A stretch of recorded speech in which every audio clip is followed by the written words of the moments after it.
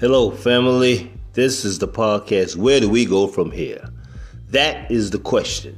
The answer? Forward. Always forward. I am your host, Larry Hogan. Today, I want to discuss integrity and ask the questions. Are we losing it? Or maybe a better question, did we ever have it? Better still, has it become subjective? America in particular, and the world in general, has always had to wrestle with the question of integrity. With all the atrocities that have happened in the world the last couple of years, to me, it seems to be a question of whether or not we do indeed have any integrity at all. First, let's define integrity. According to dictionary.com, as defined by Oxford, integrity is the quality of being honest and having strong moral principles and moral uprightness. The state of being whole and undivided. The condition of being unified, unimpaired, or sound in construction. Internal consistency or lack of corruption in electronic data. Using any of these definitions, are we losing integrity? Are there any persons or institutions that can live up to those standards, those defined standards? So let's forget about the world right now. Just concentrate on America. Are there any leaders, be they political, spiritual, or cultural, that makes you feel confident and comfortable that they would and could be a symbol of integrity? Let's even forget about America and narrow it down to you and me. I'm a little bit embarrassed, but I'm not ashamed to say, based on the definitions just given, I am lacking in integrity.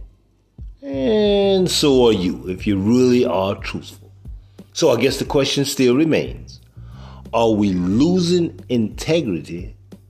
And what is it costing us? The core principles of my podcast, Where Do We Go From Here, has been to base my discussions on the principles of political, cultural, and spiritual values. These are the values which I believe most people's lives are based on.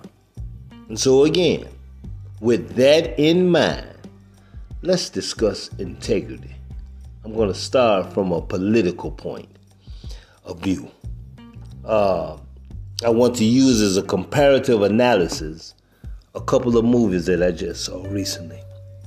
I think they had a strong political message. So, the first one was made in 2003. It's titled Head of State. It stars Chris Rock, Lynn Whitfield, and Bernie Mac. It focuses on Chris Rock's character. His name is Mays Gilliam, and he was a state assemblyman or somebody, nobody specifically, but he was selected to run for president by less than honorable and honest reasons and characters. They gave him little or no chance to win. As a matter of fact, the hope was that he would do well, but certainly not win. And as fate would have it, Mays Gilliam, that's the name of the character, he finds out the truth and makes some drastic changes in his campaign staff. Through a series of circumstances, grit, determination, and encouragement from his brother Mitch, brilliantly played by the late great Bernie Mac, Mays Gilliam pulls off the upset and wins the presidency. The catalyst behind the win was when Mays began to use plain speak. He tells the truth, and he tells the American people about the dire condition that they find themselves in. And he was inspired by his brother Mitch. But the thing that kicked it off for him was he got he adapted and used a simple phrase. That ain't right. Now, the film was made in 2003 for the 2004 nomination. Now, here is where art imitates life. In 2008, a little-known senator had little chance of winning with a funny name. Barack Obama became president of the United States, and he used a somewhat similar and simple phrase. Yes, we can. Now, this was a comedy, and part of it was cruel, and some may consider it tacky. But my point, there was an air of integrity about the message of the movie. Be true to yourself, no matter the odds. Put in the work and live with the results. Think Hillary Clinton versus that same 2008 nominee, President Barack Obama. My second movie, it too was a romantic comedy. I like to call it a dramedy. It was made in 1995. It was called The American President. It had a series of well-known actors led by Michael Douglas, Annette Bening, Michael J. Fox, Martin Sheen, and Richard Dreyfuss. Michael Douglas' character was the president. His name was Andrew Shepard. Annette Bening was a lobbyist whose character name was Sidney Ellen Wade. And Richard Dreyfuss, who played Senator Bob Rumson. Now the storyline is President Shepard was headed for his second term, just killing it. So he was assured, he just felt there was nothing that can stop him. He was in the 60s of approval rating, so he was on his way. They didn't rest on their laurels, but he felt pretty confident. But it was all derailed by love, character, values, and loyalty to the Constitution. His political rival, Senator Bob Rumson, challenged and attacked the president for his burgeoning relationship with the lobbyist Sidney Ellen Wade. He attacked Sidney's reputation, and the president refused to engage and respond to the fake news. He thought it would go away, but it didn't happen like that. The president's approval ratings dropped dramatically.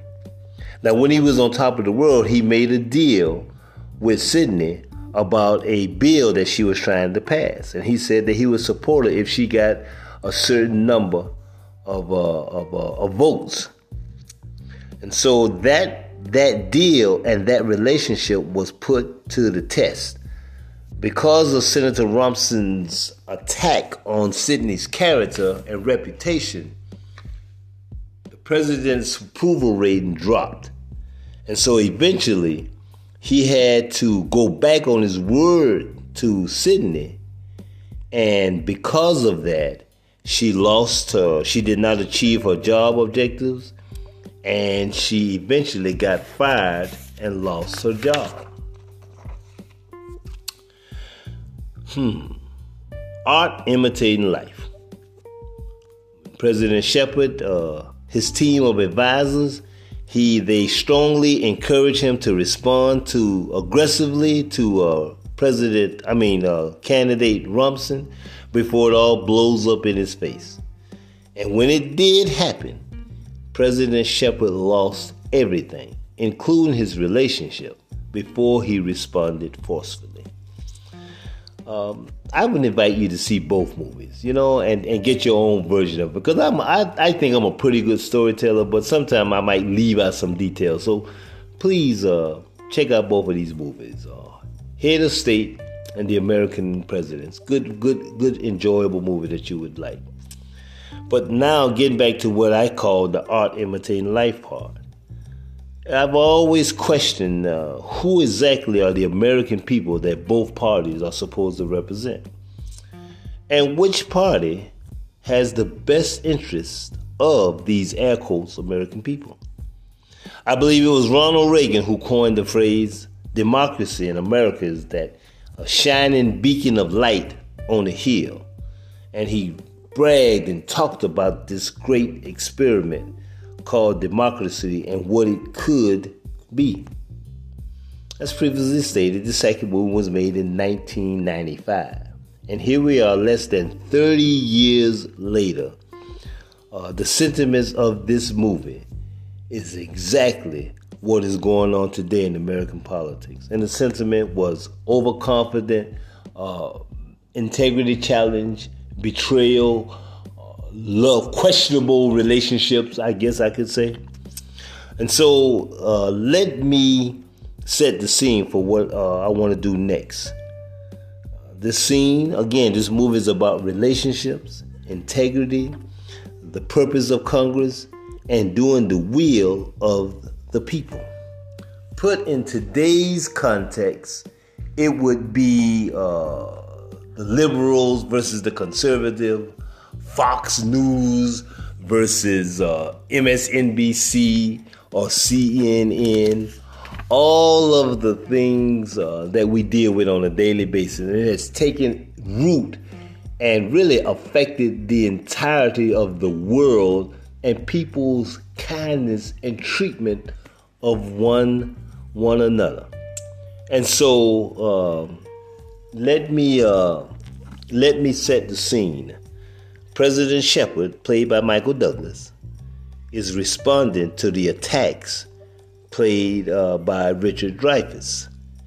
And with the encouragement of this great line, discussion between Michael J. Fox character, who was an advisor to the president, and told him to, challenge him to attack and defend himself because Bob Rumson is the only person talking. So I've got two clips that I want to play for you. And I think it truly, well, actually, I'm just going to play one clip. And I think it truly defines where we are as a country. Please listen.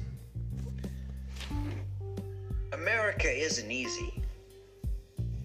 America is advanced citizenship. You've got to want it bad, because it's going to put up a fight. It's going to say, you want free speech? Let's see you acknowledge a man whose words make your blood boil, who's standing center stage and advocating at the top of his lungs that which you would spend a lifetime opposing at the top of yours. You want to claim this land as the land of the free? Then the symbol of your country cannot just be a flag. The symbol also has to be one of its citizens exercising his right to burn that flag in protest. Now show me that. Defend that. Celebrate that in your classrooms. Then you can stand up and sing about the land of the free. I've known Bob Rumson for years, and I've been operating under the assumption that the reason Bob devotes so much time and energy to shouting at the rain was that he simply didn't get it. Well, I was wrong. Bob's problem isn't that he doesn't get it. Bob's problem is that he can't sell it. We have serious problems to solve, and we need serious people to solve them.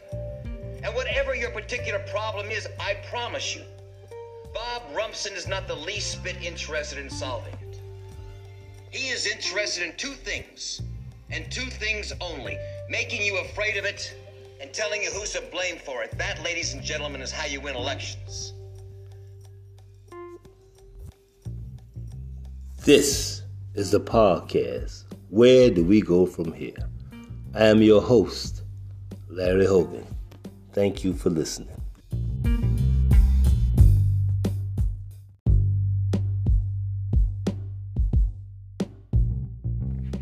Hello, family. This is Larry Hogan. I am your host for the podcast, Where Do We Go From Here?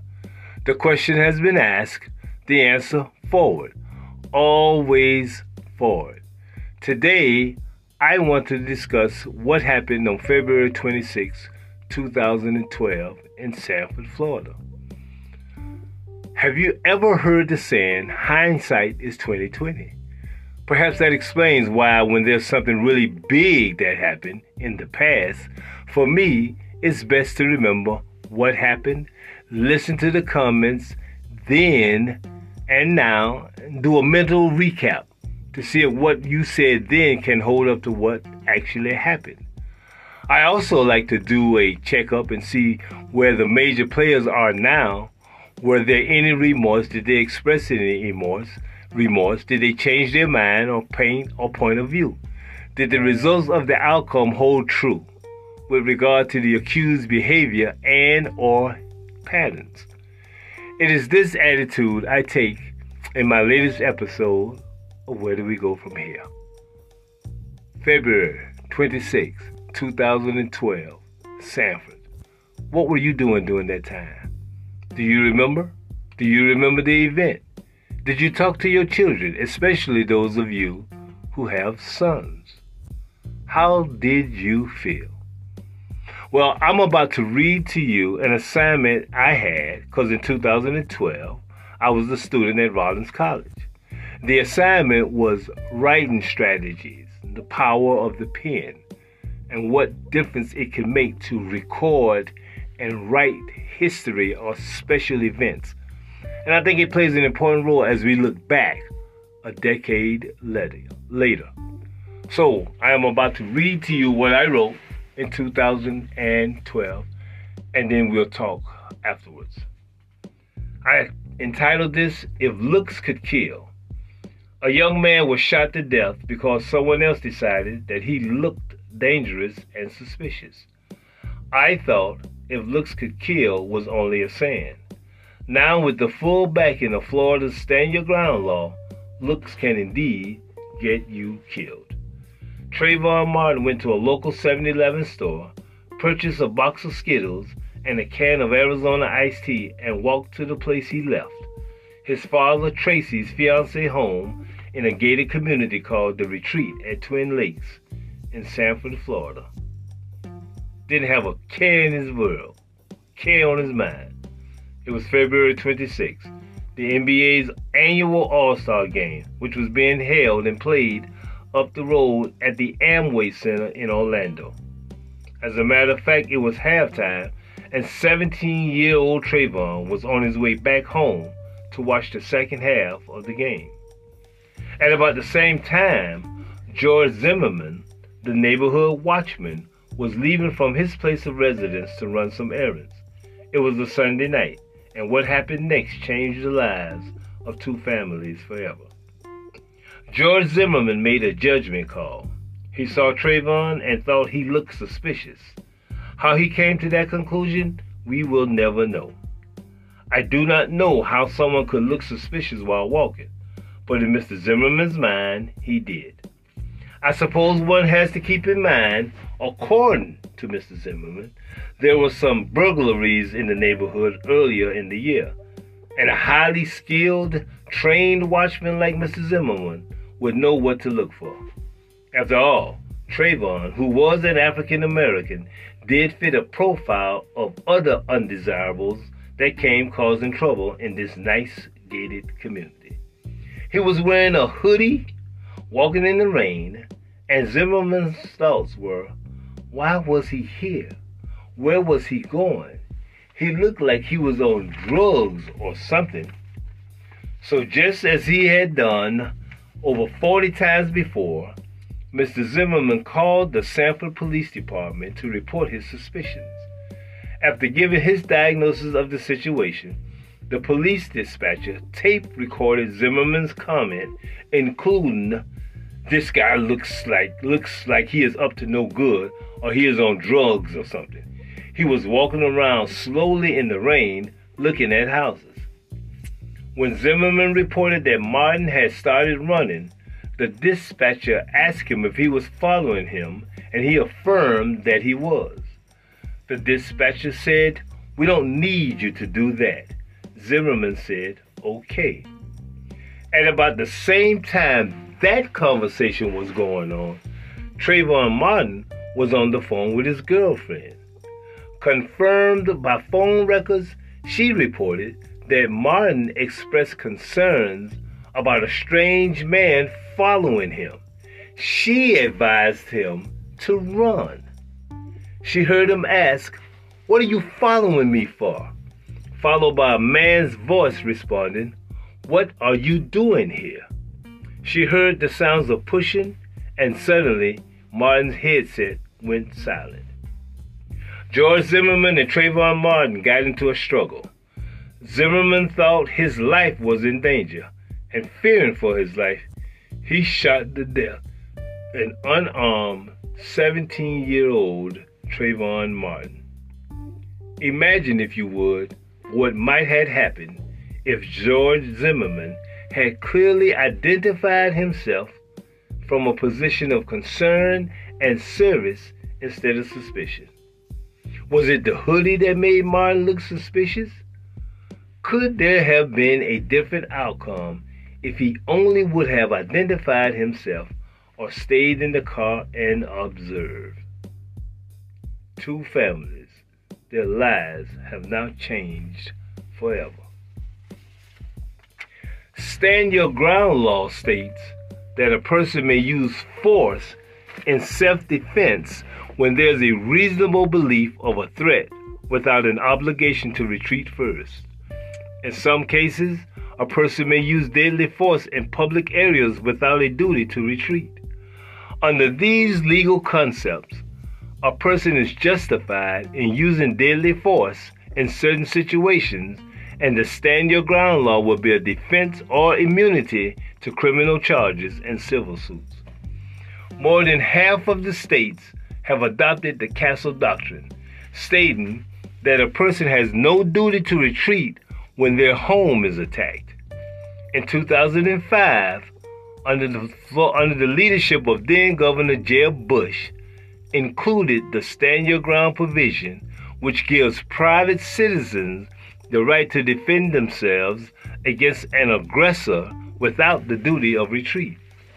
If he reasonably feels it necessary to use deadly force to prevent death or great bodily harm against his life, he can walk away without facing any charges at all. Retired Florida Senator Durrell Peden, who sponsored the law, said it does not protect George Zimmerman in this case. It is the fact that Zimmerman ignored the 911 operator's advice not to follow Martin that disqualifies him from claiming self-defense under the law. Peden said, when he, George Zimmerman, said, "I'm following him," he lost his defense. The question was asked, was a crime committed? Sanford's chief of police, Bill Lee, held a press conference stating Mr. Zimmerman's assertion of self-defense, "Until we can establish probable cause to dispute that, we don't have enough evidence to arrest Zimmerman." The first person I talked to regarding this case was Orange County Sheriff Jerry Dimmons, who said no charges will be made unless the state's attorney approves it. According to SkyDancingBlog.com, ABC News reported on the night Trayvon Martin was shot and killed, Sanford detective Chris Serino wanted to charge Zimmerman with manslaughter. State District Attorney Norman Wolfinger ordered Zimmerman released. On February 26, Serino filed an affidavit stating that he was unconvinced of Zimmerman's version of events. Jarvis Fitzgerald, a local attorney, said his biggest disappointment is that the legal system has not worked in this case. There was a crime committed. Killing another human requires an arrest to be made. Not a conviction, but at the very least, an arrest. One can always be released on bail, but to not even make an arrest, how does that happen?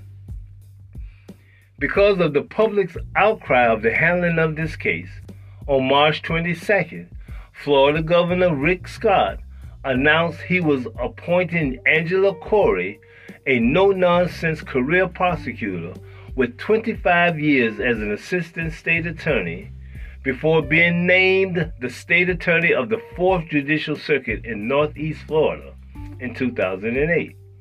She has prosecuted 65 homicide cases with a reputation as a tough conservative in the courtroom. Her critics say she is too aggressive, specifically citing her decision to prosecute a 12-year-old boy as an adult for allegedly beating his 2-year-old brother to death. Corey sees herself as a victim's advocate, and she does not try cases based on public outcry or race, creed, or color. She does not see black, white, or Hispanic. She only sees V for victims of a crime. Tracy Martin and Sabrina Fulton, Trayvon's parents, who have been a model of consistency in class under the intense glare of the public spotlight from the very beginning. They simply wanted information as to whether or not an arrest was going to be made. If you take two human beings, one has a gun and one is unarmed. The unarmed one is shot dead, and the alleged killer simply claims self-defense, and he is allowed to walk away. His word is good enough, and the chief of police, with the backing of the state's attorney, says there is not enough evidence to make an arrest. No probable cause or nothing. Trayvon's parents said, "We simply want an arrest to be made." They have had to endure comments ranging from the clothing he was wearing to background checks on his schoolwork, on being a teenager, to the political divide in the country saying, black-on-black crimes happen all the time. Where's the outcry for that? Juan Williams said. And about the hoodie, where were the manufacturers of the hoodies? You make millions of dollars selling your merchandise, and when someone suggests that wearing a hoodie contributed to his death, why did you not come out with a strong condemnation of that statement? It really doesn't matter whether or not a conviction of guilt or innocence is found, just as long as the system works. If you kill an unarmed man, child, or any human being, there must be a day in court. We are talking about a human life, and you must be able to defend and justify why you thought it necessary to take another life. It has to be more than because you felt threatened. I have buried a child before, and no parent wants to do that. My daughter Natalie died of complications from diabetes at a young age. Her mother and I were somewhat prepared for the possibility of that happening. Tracy Martin last saw his son going to the store to get some sweets. His last conversation with his girlfriend, that's Trayvon, was about some strange man following him. Do you think he had any idea the 26th of February on a Sunday night around 6:45 p.m. would be the last time he would see his son alive? Do you think when Sabrina Fulton let her son come down and visit his father the next week, she would be a household name for this reason? The power of the pen. What does this story have to do with writing strategies? Everything. The power of the pen, and through the eyes of history, every change, every catalyst, good or bad, happened because of the power of the pen. When the story is told through the eyes of different people, without any dissemble or hubris, with different opinions, different agendas, that can only be a good thing. It was the efforts of bloggers, writers, and activists that brought this to the nation's eyes. The killing of a young black man, sad to say, is not new. But what is new in this case is the power of the social media and the spread of news across the world. Do we as a society really want to place life or death situations in the hands of private, untrained citizens making a judgment call based on suspicion? It is tough enough for the trained professionals to make a split-second decision like that. And when a police officer does, he is at least reassigned to desk duties and in some cases even taken off the street. I am the father of a 13-year-old boy, and I have never even thought about having to talk with him about how to behave in the presence of policemen. He personally knows the sheriff and retired police chief of Orlando. I know he now trusts and respects police officers, and I have no reason to treat him any differently. But when I hear stories about African American parents teaching their children how not to run at night, not to make any sudden moves, and show no emotional outbursts around officers of the peace, it makes me shudder. I heard a commentary on National Public Radio from a young black lady talking about as a kid, she was afraid of the dog, thinking there was a monster under the bed. As she grew older, she realized there was no monster. But the real tragedy of her story was to watch and worry about her brother growing up and still having to worry about the monster in our society of walking around black. No matter how successful he is, his status or position in life, no matter the accomplishments, many will still first see him as suspicious. So write with passion. Believe in what you are writing and do not apologize. This is what makes the process so important. Yours could be the story that will be used to begin an entire generation of new thought. Think of what we as a nation were doing before those brave men and women told their stories through the power of the pen a long time ago. If not for the written word, will we have heard of the Tuskegee Airmen, Rosa Parks, the victims of the Holocaust, Amber Alerts, voting rights, or the 99% versus the 1%? Let history judge us by our deeds and how we leave our legacy. Somebody had to tell the story to the masses and record this information to make the world a better place for all of mankind. As the late great Michael Jackson says in his song Man in the Mirror, if you want to make the world a better place, take a look at yourself and make a change. That was the article that I wrote in 2012 while a student at Rollins College. It expressed two things: my concern about the shooting of Trayvon Martin and the power of the pen, and how writing strategies can help us to solve the mysteries, the injustice, or the unequal treatment of people on the basis of race, color, sexual orientation, gender, and whether or not you are getting a fair treatment from justice. So, where are the key players now? George Zimmerman, most recently, has turned his attention to lawsuits. In 2019, he filed a $100 million lawsuit against Trayvon Martin's parents for a defamation case. It was dismissed. In 2020, he filed another defamation lawsuit against two presidential candidates, this time for $265 million. I think that case is still working. Sabrina Fulton, the mother of Trayvon, she has been most compared to Mamie Till Mobley. I'll have more to say about that later. Mamie Till Mobley, is the mother of Emmett Till. He's the 14-year-old young man who was brutally murdered for whistling at a white lady, which incidentally, on her deathbed, confessed he did no such thing. The comparison is what Mrs. Till Mobley was unconcerned in, as much as something like what was happening in the 50s and 60s would happen to her son.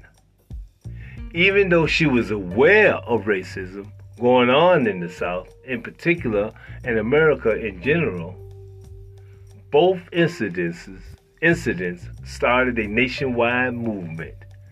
Emmett, with the start of the Civil Rights Movement, and in earnest, and Trayvon was the catalyst to get started with Black Lives Matter. The third key player in this was Benjamin Crump. He has now become known, a decade later, he has become known as Black America's Attorney General. One prominent person, and let's just leave it at that, said, if you turn on the news and Benjamin Crump is being interviewed or holding a news conference or on a stage, you know something tragic has happened in the black community. I read several reviews and writings on the anniversary of Trayvon Martin's death, and at the very least, manslaughter. It is hard to prove first-degree murder. But one of the most interesting reasons was the technological aspects and improvements that changed some outcomes. When I say technology, think Mamie Till Mobley with the pictures of her son Emmett in the 50s, to Rodney King's savage beating in the 80s, to Michael Slager's shooting of an unarmed Walter Scott in his back as he ran away, and Mr. Slager's written report of claiming self-defense. Then there was Philando Castile. It was live streamed, and his live stream killing in Minnesota by his girlfriend. And even after with video evidence, Mr. Castile announced to the officer that he has a loaded weapon in the car with a license to carry it. He was shot anyhow. And finally, technological by way of cell phone videos provided evidence in the police response and or lack thereof that led to the killing of George Floyd and Ahmaud Arbery. There are many more incidents that occurred in the last decades that I didn't mention, but hopefully you get the message. Technology does make a difference. In many cases, it doesn't help because of the number of continued incidents. One comment was until all Americans, translation white folks, started believing that this type of brutality and treatment has been going on for decades, it is nothing new. But until all Americans, until you are outraged about the treatment of your fellow citizens, unfortunately, little will change. And this is despite of the recent wave of convictions. These are examples of the seeing, if you will, aspect of technology. Besides the empirical evidence of visualization, social media also provides other means. Facebook, TikTok, Twitter, Instagram, and other written forms of communication. It provides followers with information, content, and context that reaches out to millions, even billions across the globe, that help to spread the message about what happened. Keep in mind, with some of these events, the actual response and arrest occurred months after the incident happened. Not to mention the explosion of stand your ground laws, the continued lack of deregulation of unlicensed gun owners, lack of permits, ease of purchase, concealed carry weapons. This contributes mightily to the rise of violence and vigilantism response, where just the thought of perceived danger can justify the taking of a human life. 27 states already have adopted stand your ground laws. 5 states have adopted it in practice, and 3 more states have stand your ground laws, but are applicable only if a person is threatened while in their vehicle. 35, well over half the country, have, as famed civil rights attorney, again, mentioning him again, Benjamin Crump said, it is a get-out-of-jail-free law, which one state that has neither castle doctrine or stand your ground law. I think it puts a lot of pressure on everyone involved, and is very disappointing in what is very disappointing in the lack of concern for taking a person's life. I still would like to believe in civilized Christian-based society. We do everything in our power to protect living life, just as many would protect the unborn. This is a comment by Benjamin Crump. According to the Urban Institute, the Stand Your Ground states, white-on-black homicides are 354% more likely to be ruled justified than white-on-white homicides. 10 years later, and we still have so far to go. Actually, it's more like 200 years later. We still have so far to go. I recently read a book titled The Sum of Us, What Racism Costs Everyone. The author is Heather McGhee. She started her career as a consultant trying to figure out how the impact of credit and the cost of education was affecting students. Not ethnicity-centric, but everybody, everyday students. And where she eventually landed was racism and what it cost the entire nation, and dare I say the world, in terms of equity, justice, and the quality of life. Racism in all its forms and names affect all of us in more ways you can imagine, especially in terms of economic growth. Let me end with this quote from one of the most progressive leaders in the world, Reverend Dr. William Barber. He is the co-founder of the Poor People's Campaign. The only way to ensure domestic tranquility is to establish justice. My comment behind that is, I thought justice was blind. This is Larry Hogan. I am your host of the podcast, Where Do We Go From Here? The answer, forward. Always forward. Thank you for listening. You can listen to this and any other podcast free wherever you find your podcast stations, on radio, internet, or any other form of social media. Again, thank you for listening. This has been Larry Hogan, the host of the podcast, Where Do We Go From Here?